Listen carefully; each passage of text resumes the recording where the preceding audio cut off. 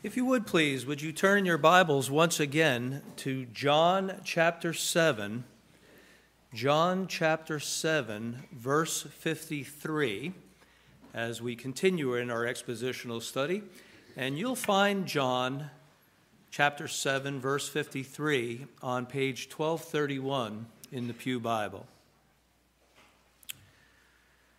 The passage that is before us today records one of the most well-known and most dramatic scenes in the Bible.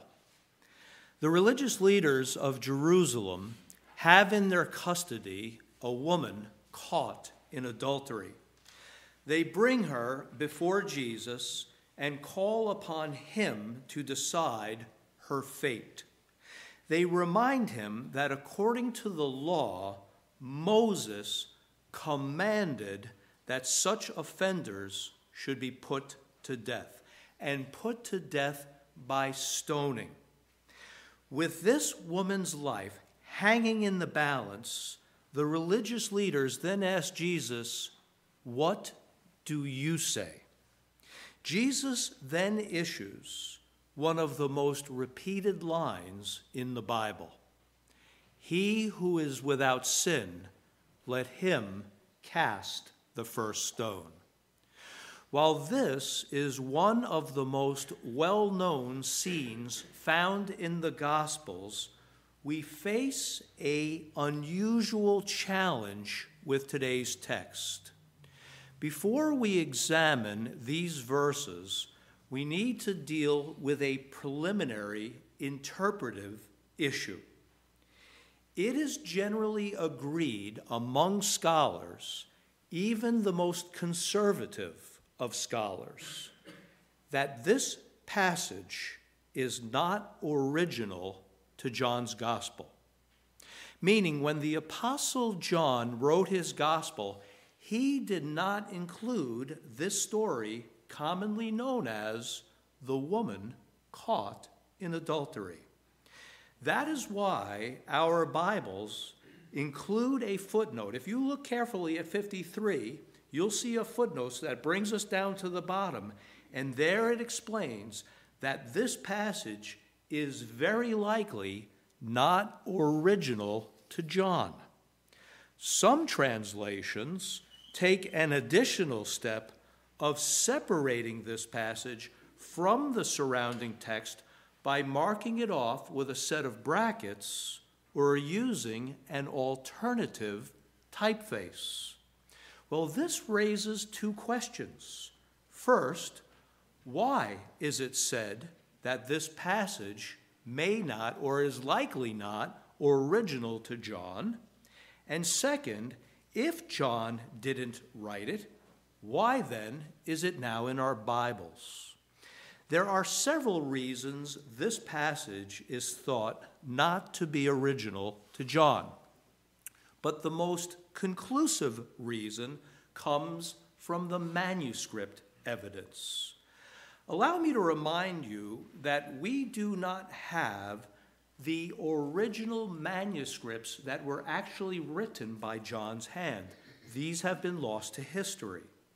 What we do have are copies of his gospel, and there are many copies that were made.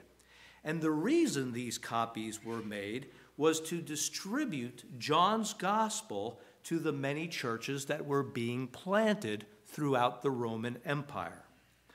What is important for us to know is that the earliest copies that were made shortly after John's original do not include this passage. Because the earliest copies of John's gospel do not include the passage, this strongly suggests that this passage was not original to John's manuscript. That leads us to the second question. How then did it get into our Bibles? To assist us in answering this question, it will be helpful to know that while this story is not thought to be original to John, most scholars accept the story as historically authentic, meaning, although it was not originally recorded by John, most think this was an actual event that occurred in Jesus' life. Here's why. This story about the woman caught in adultery appears in the writings of some of the early church bishops and theologians, men like Ambrose and Augustine, who lived and wrote in the 4th century, meaning in the 300s AD. It is believed that this story was told by one or more of the apostles and then passed down in the church by word of mouth. Some have said, well, maybe this didn't come from the apostles, but was an invention of the early church. But that is highly unlikely. That is because the early church maintained the strict teaching of Scripture that warned of the dangers of sexual sin. Adultery is specifically prohibited by the 7th commandment. What is the 7th commandment? Thou shalt not commit adultery.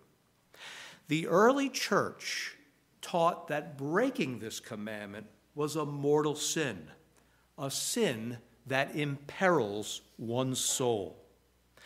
But this story, which sees the woman escape punishment and is allowed to go free, if this story were misunderstood, it might be seen by some as diminishing the seriousness of this sin.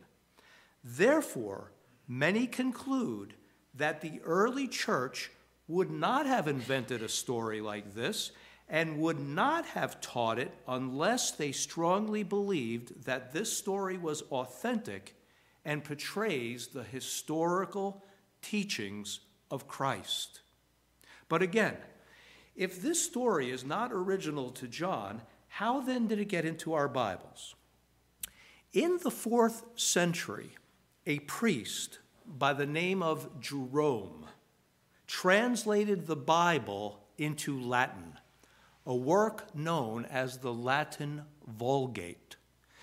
This translation, the Latin translation, became the primary text for the church at Rome, which would become the Roman Catholic Church.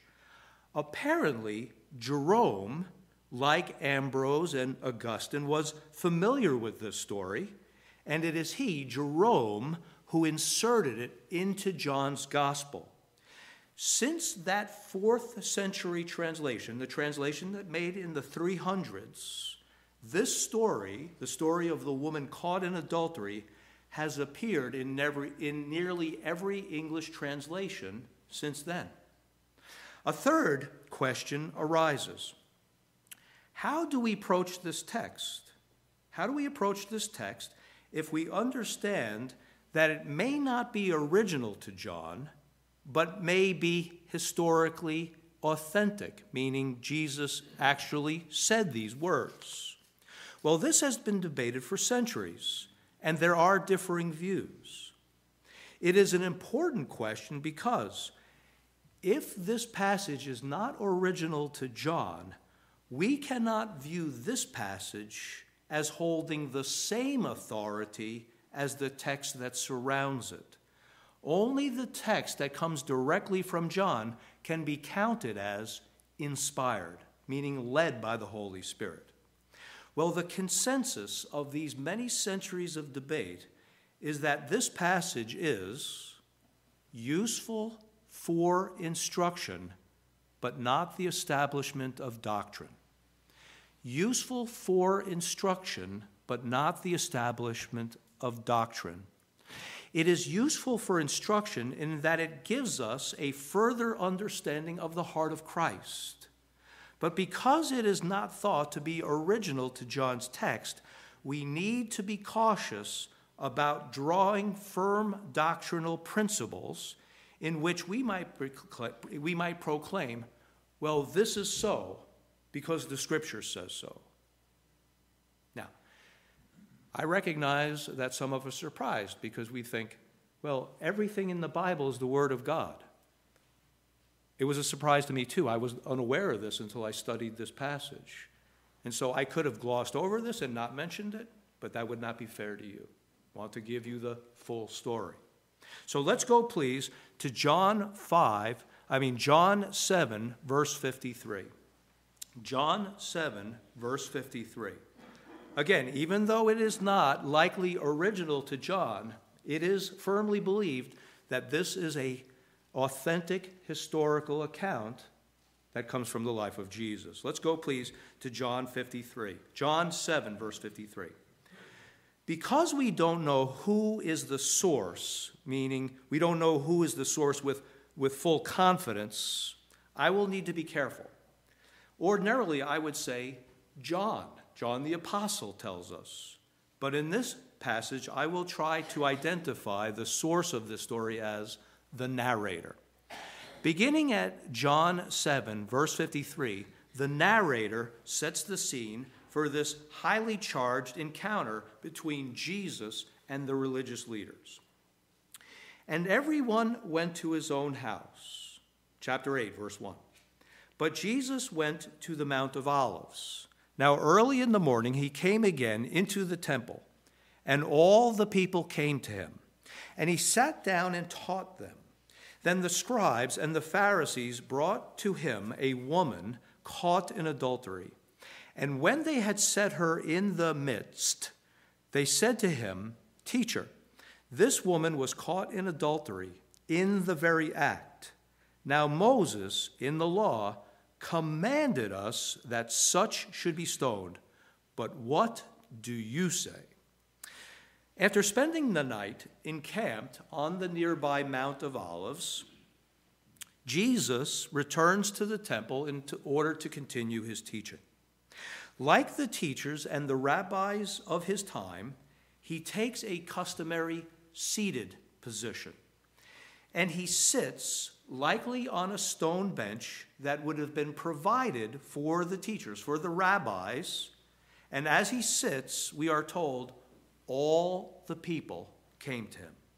So powerful are his words that when he began to teach, all the people, meaning all those who are gathered in the temple, came to hear what he would say. But suddenly his teaching is interrupted by a delegation of scribes and Pharisees. These men brought to him a woman caught in adultery, and then set her in the midst. Some have made her to stand before the group. These phrases, brought her and set her, well, that is the language that describes a prisoner who is made to stand before a judge. The religious leaders have brought her to Jesus because they want him to render a verdict. Let's notice an important detail about the discovery of this woman's crime. In verse 3, the narrator says, they brought to him a woman caught in adultery. But the scribes and the Pharisees make the detail of this discovery even clearer.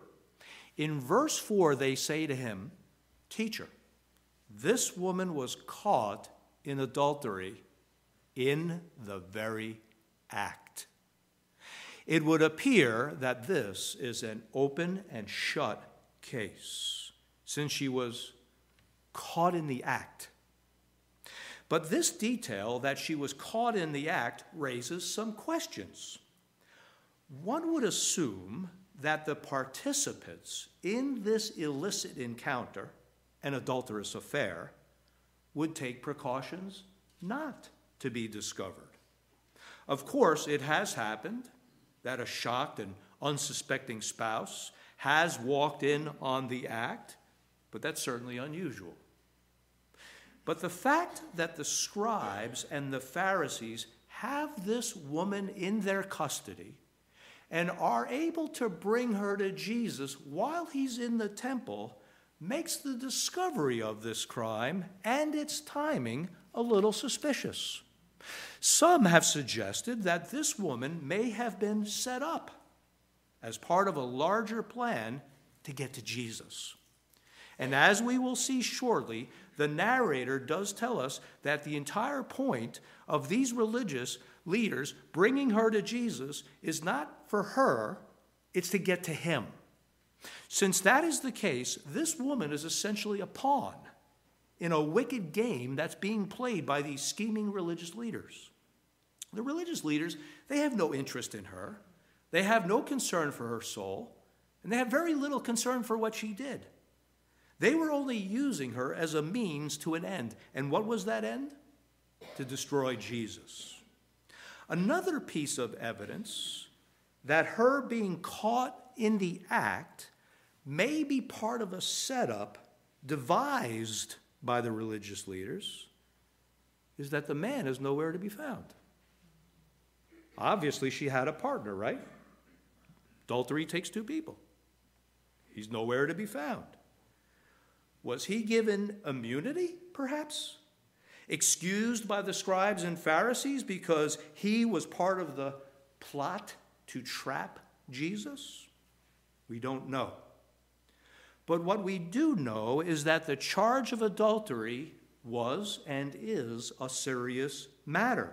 It's a crime according to the Mosaic law. Now, no matter who instigated this illicit sexual affair, this woman was still a party to it, and she has broken the Mosaic law. The seventh commandment says, "Thou shalt not commit adultery." And we are now made witness as the religious leaders present their case to Jesus. Notice in verse 4, they begin by addressing him as teacher. Teacher, they say. Now, I submit this is a disingenuous piece of flattery. As we've discussed many times, they don't see Jesus as a teacher, as a rabbi. They don't accept him as such because he's not formally trained. He's a carpenter's son from Nazareth. He's not a rabbi. So they're disingenuous as they call him teacher. But they do address him as teacher. Why? Because they are going to call upon him to render his judgment on a key matter concerning God's law. And so while they call him teacher, what they're doing is they're setting him up to be the judge because they want him to render a verdict about this adulterous woman's fate. And so if we look at verse 5, the religious leaders, what do? They take the role of prosecutor. The religious leaders take the role of prosecutor as they present their case to Jesus, which again, this appears to be an open and shut case. Why? She was literally caught in the act. Therefore, these prosecutors go directly to the issue of punishment. They already decided she's guilty. She's caught in the act. We're going right to the punishment phase. And they remind Jesus that the law calls for the death penalty. Look at verse 5. They say to Jesus, "In the law, Moses commanded us to stone such women. Now, what do you say?" They are intentionally pitting Jesus against Moses, the giver of the law. Moses, they say, commanded us. He didn't recommend it. He didn't suggest it. He commanded, they say. He commanded us to stone such women. And then in contrast to the Mosaic law, they say, "Now, Jesus, what do you say?" And the "you" is emphatic. They're pitting Jesus and Moses against each other. What do you say? As the scribes and Pharisees give a call for the death penalty, they conveniently omit an important aspect of the law. They point out that Moses commanded us to stone such women, but what they conveniently avoid mentioning is that the Mosaic law called for the death penalty for both parties, for the woman and the man. But they've brought no man, just her. After the religious leaders remind Jesus that Moses commanded the death penalty in this case, they go on to challenge him. What do you say? Now then we're given an editorial comment by the narrator. Look please at verse 6. This they said, testing him, that they might have something of which to accuse him. You see, the reason for their accusation against the woman was not about her, about him. What do you say? And this they said, testing him. Now, this test, the Greek word for test that appears in this position, it has the connotation that the test which is being presented is designed, it's intentionally designed to cause the person being tested to fail. We're going to test you, but we've designed it so we know you're going to fail. That's what the connotation of the Greek word is here. In other words, the religious leaders believe they have set up Jesus and they're presenting to him a no-win situation. The NIV captures that no-win situation as the NIV renders the Greek by saying they were using this question as a trap. You see? They figured that he has no way out of this. The narrator also tells us why they're posing this question and this no-win question for him to boot. Verse 6, that they might have something of which to accuse him. Right? They wanted to find something in his answer which would allow them to lodge an accusation against him. We're not told what kind of accusation they're trying to steer him into, but there are two possible scenarios that have been suggested. If Jesus objected to the stoning of the woman, they would have accused him of opposing the Mosaic law. And if he opposed God's law, they would have said he is disqualified from being the Messiah. On the other hand, if he declared that she should be stoned, the Jewish leaders would then run and tell the Roman governor, Pontius Pilate, that this man is inciting an execution in defiance of Roman law. Remember, Roman law only allowed the Roman governor to execute. And so both options are clearly problematic for Jesus. It's a no-win situation. There is a third option that was possible. Jesus could abstain.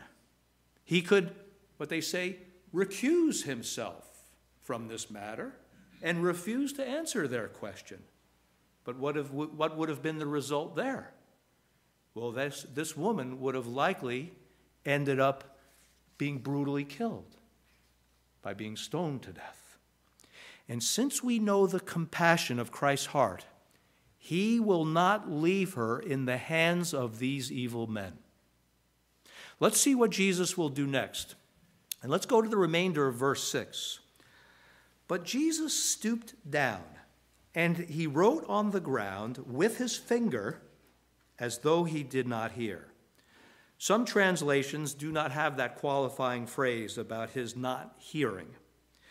But the important part of this verse is Jesus writing on the ground. Now, since this takes place in the temple, an area that is paved with stone, he might be writing in the dust and the dirt that has been tracked into the temple courtyard and has accumulated there. And so he's writing on the stone in the dust that is laying there. It's especially disappointing that we're not told what Jesus wrote, because this is the only instance where we are told about Jesus writing something, that is, during his earthly ministry. And although we are not told what he wrote, there are many commentators who have made suggestions over the centuries about what he might be writing. But these are all speculative. We have no idea what he was writing. And that's why I'm inclined to agree with those scholars who point out that since we are not told what Jesus wrote, the focus ought to be on how he wrote. And this we are specifically told. How did he write? With his finger. Now that might seem like an insignificant detail until we recall that Jesus has been asked about the Mosaic law. In particular, the seventh commandment, thou shalt not commit adultery. Let's bear in mind that when God gave Moses the 10 commandments, they were not written on parchment. They were written on stone. And those 10 commandments were written into the stone not by Moses, but by the finger of God. And so it may be that as Jesus writes with his finger on the stone floor of the temple, it is a reminder that while the religious leaders seek to test him on a point of the law, it is he who is the author of the law, and it is he who is the judge of all things holy. As Jesus writes on the ground, it seems that he took a little more time than the religious leaders would have liked. Because as Jesus writes on the ground, they begin to press him. Like angry children, they begin to press him, and they press him repeatedly for an answer. This is the sense of the verbs that are found at the beginning of verse 7, where we are told they continued asking him, meaning they asked him over and over, what do you say? What do you say? What do you say? Now, Jesus, of course, he's always ready with an answer. It's not as if he needed more time to come up with a response. I believe he wanted them to display their impatience and their anger, and therefore it would show and be an indicator they're not seeking justice. They're not after righteousness. They weren't interested in God's law. They were not interested in maintaining the moral atmosphere of the community. They had one goal: to kill Jesus, to destroy him. Let's consider for a moment the ethical implications of the case itself. These men, the scribes and Pharisees, they're in no position to prosecute this case. What we are seeing here is a clear case of prosecutorial misconduct. Nothing new under the sun, is there? You see, they're not objective, these prosecutors. They have an agenda. They were not dispassionate. Oh, they're full of passion. They're full of hate. Their hate was not for this woman's sin. Their hate was for Jesus. They were using her as a pawn to achieve their own agenda, which was an agenda of murder. They wanted to kill Jesus. And so in his mercy and compassion, Jesus is going to intervene on her behalf. As they repeatedly press Jesus for an answer, Jesus pauses from his writing and he stands up. Apparently, he's writing on the ground, on the temple floor, from a seated position. That was the position he had taken earlier when he was teaching the crowds. And so he's bent over, he's writing in the ground, and then he raises himself up. And he looks at the crowd, and he says, "He who is without sin, let him cast the first stone." Just one sentence. To these men and to the entire crowd, just one sentence. And it has a profound and arresting effect on all who are gathered there. Jesus does not say, "Whoever has not committed adultery, let that person cast the first stone." Doesn't say that, does he? Instead, what he does say is, "Whoever is without sin, let that person cast the first stone." So let's consider first what Jesus has accomplished with this statement, and then we'll consider some of the implications of his words. In terms of what Jesus has accomplished, we will notice that Jesus has evaded the trap that was set for him. By including in his invitation let him cast the first stone. He has affirmed the seriousness of the sin of adultery, and therefore he cannot be accused of denying the Mosaic law. Second, he avoided the charge of instigating an execution in defiance of the Roman law, because by his statement, he puts the onus back on those accusing the woman. He says, he who is without sin, you throw the first stone. I'm not a participant in this. You throw the first stone.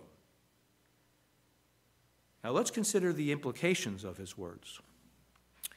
But as we do, we will bear in mind that because this passage is very likely not part of the inspired text, meaning part of John's original text, we need to be cautious about drawing hard doctrinal principles. However, if we find a theological principle here in this passage, and that principle is found elsewhere in Scripture, in the inspired text, we may say that this passage offers support of that accepted and inspired principle. This verse, he who is without sin, let him cast the first stone, is often said to serve as a warning that we should not judge other people. It is said, truthfully and accurately, that no one except for Christ is without sin. Therefore, while Christ can judge, we are not qualified to judge because none of us are without sin. But that would be a mistaken conclusion.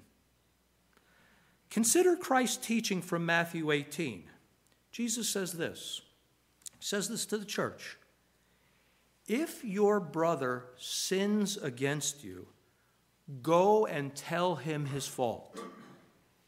Clearly, that requires the use of judgment, doesn't it? Because you first need to identify that your brother has committed a sin, and then you need to confront your brother on that sin. That requires judgment. But consider a society where all judgment is suspended. And many people actually want this, and they call for this. This is the crowd that says, when someone points out, this is wrong, this should not happen, these are the people who say, they wag their finger and they say, oh, judge not, lest ye be judged. Right? But what would happen if there was a society where there was no judgment? And if there's no judgment, there can be no penalty. There can be no reporting of a crime. Who are you to judge? Let that person continue committing that crime. Well, such a society like this would fall into anarchy, obviously. No, the Bible does not call us to the suspension of judgment. We cannot judge another person's motives, but we can certainly judge another person's actions. When somebody steals my wallet, and I see him take my wallet from my pants, I know I can judge that he has committed a crime. He's burglary. He's robbed me. Of course I'm going to make a judgment. But let's bear in mind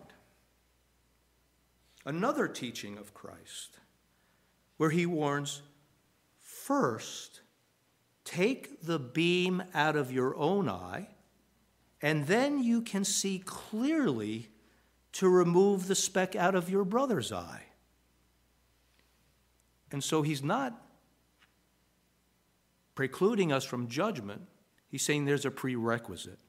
Deal with yourself first, then deal with the other person. And so the key principle here is self-examination. We must examine ourselves and our sin before we judge another. Now, this avoids two problems. First, hypocrisy, and most importantly, judging another where we have the wrong motives. In the passage that is before us today from John 7 and 8, it is this second issue that's obviously in view. The religious leaders have brought charges against this woman and they have done so with the wrong motives. This woman's sin was serious, and it should be confronted. But the motives of the religious leaders are corrupt. Their goal was not to uphold the law or protect the community from moral decay. Their goal was to destroy Jesus. Therefore, when Jesus says, "He who is without sin, let him cast the first stone," the primary message here is we must first examine ourselves. You've got to examine your motives before you judge her. After Jesus gives his call for self-examination, he gives the crowd time to do just that. At verse 8, we are told that after he addresses the crowd, he stoops down, he begins to write on the ground. Let's go please to verse 9. Let's look there. Then those who heard it, Jesus' words, being convicted by their conscience, went out one by one, beginning with the oldest, even to the last, and Jesus was left alone, and the woman standing in the midst. One by one, the religious leaders and the crowd quietly turn, and they walk away. The exit begins with the oldest, and they are then followed by the younger. We will suppose that the older folks realized that their longer lives gave them more time and opportunity to sin, while the younger people, well, perhaps the sin was fresher on their minds, and so they all turned and walked away. We're told that Jesus was left alone. Now, the accused woman, she's still there, and yet we are told that Jesus is left alone. Why? Because only he meets the given qualification. Only he is without sin. And yet, while he is without sin, and he is fully qualified to judge her, he will not. At least not yet. And the reason I say not yet is because there is a day coming when all people, both the living and the dead, will stand before Christ for the final judgment. But for now, what we see illustrated here is the grace and mercy of our Lord. While Jesus is left alone, standing in his sinless perfection, we are told that, quote, the woman is standing in the midst. Before, this phrase of the woman standing in the midst described her standing in the middle of the crowd. But now that everyone has gone, it is likely that this refers to her standing in the midst of the temple, meaning she and Jesus are alone in the middle of this vast stone courtyard in the temple. There is no one there except Jesus and this woman.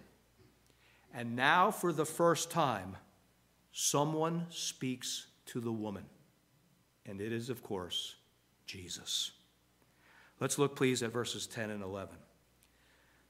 When Jesus had raised himself up and saw no one but the woman, he said to her, "Woman, where are those accusers of yours? Has no one condemned you?" She said, "No one, Lord." And Jesus said to her, "Neither do I condemn you. Go and sin no more." As Jesus addresses her as woman, that might sound to our modern ears somewhat disrespectful or rude. But we will recall that Jesus addressed his own mother as woman. He addressed Mary as woman at the wedding at Cana, and he will again address her as woman while he's on the cross. While Jesus is hanging on the cross, he will say, "Woman, behold your son." And so Jesus means no disrespect, but he says to her, "Woman, where are your accusers? Has no one condemned you?" To which she answers, "No one, Lord." In my mind, she is saying this through tears. Tears of relief Think about it. Just a moment ago, she was about to be dragged away by an angry mob and subjected to a painful death, a mob hurling stones at her head. But now she's spared, all because of this man. And so she says, crying with relief, "No one, Lord." Some translations render the Greek as "Sir." No one, Sir. Now Jesus has just saved her life, and therefore she would surely address him with a title of respect, such as Sir. But while he has saved her life physically, does this woman see him as her spiritual Savior and therefore address him as Lord? Well, we don't know.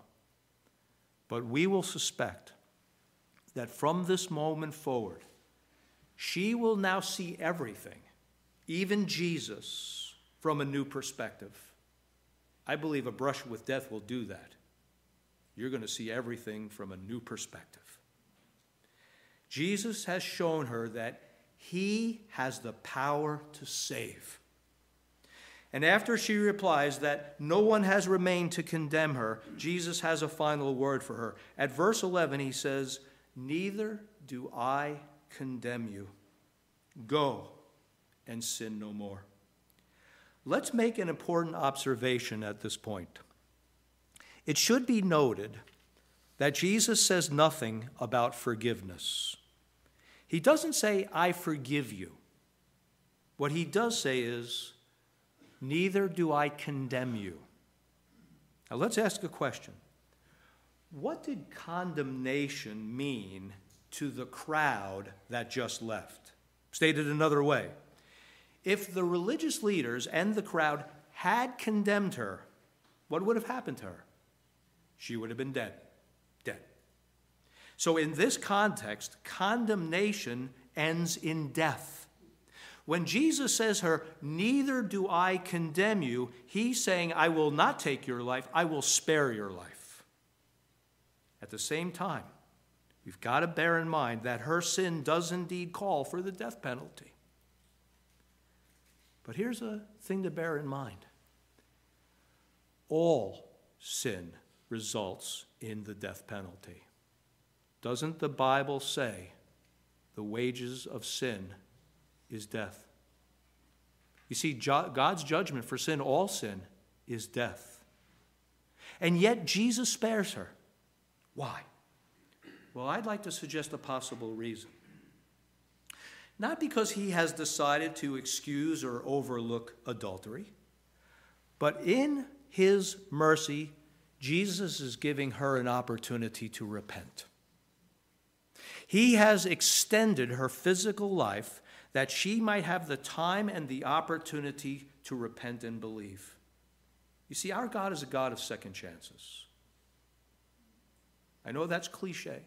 We've heard it many times, but it is true. Our God is a God of second chances. The Bible says God is patient with you, not wanting anyone to perish, but for all to come to repentance. Repentance. At this point, she is not condemned, but she's not forgiven either. If she is to be forgiven, she will need to repent and believe and turn her heart to Christ. Now that she has a temporary reprieve, meaning her life has been temporarily extended, Jesus gives her two commands. First, he says to her, "Go," meaning she is free to go. She has been spared from death, the death sentence that the mob wanted to give her, and that according to the law she actually deserved. But while Jesus tells her that she is free to go, she is not free to go in sin. Jesus says to her, "Go and sin no more." Let's ask this question. After this woman has come within inches of losing her life and having stones hurled into her head, do we think she's going to go back to her adulterous life? Possibly, but not likely. That's a serious wake-up call, being threatened with having stones hurled at your head. being caught in such things typically is. But Jesus does not limit his command by saying, do not go and commit adultery anymore, does he? He gives her a much more sweeping command. He tells her, go and sin no more. Is Jesus calling her to a life of sinless perfection? Short answer is yes, he is. But will she be successful? The obvious answer is no. We know this from experience, don't we? We all fail and we all sin. And that is why we need a Savior. None of us will be saved by the law, by being good people. We need a Savior. Salvation is found only through faith in Christ. But even though the sinless life is not possible, the sinless life is not possible just so long as we live in these fleshly bodies, that does not mean we get to excuse our sin. The Apostle Paul recognized that although our God is a God of grace and gives forgiveness to all believe, Paul said that God's grace is not a license to go on sinning. Romans 5 says, this is Paul, what shall we say then? Shall we go on sinning so that grace may abound? Meaning, should I keep on sinning so God can keep giving me grace, can keep forgiving me, and I could show how great a God he is? What does Paul say? By no means. He goes on to say that for those who believe, our lives are no longer our own. They are not to live the way we want. We belong to Christ. And so over and over again, Jesus has intervened on our behalf. Over and over, he has given us grace after grace, mercy after mercy. And for those who believe, he has spared us from the second death. And what has he given us? Eternal life. And so let it be our desire not to live according to the ways of the world, but according to the ways of Christ, our Savior. Let's pray.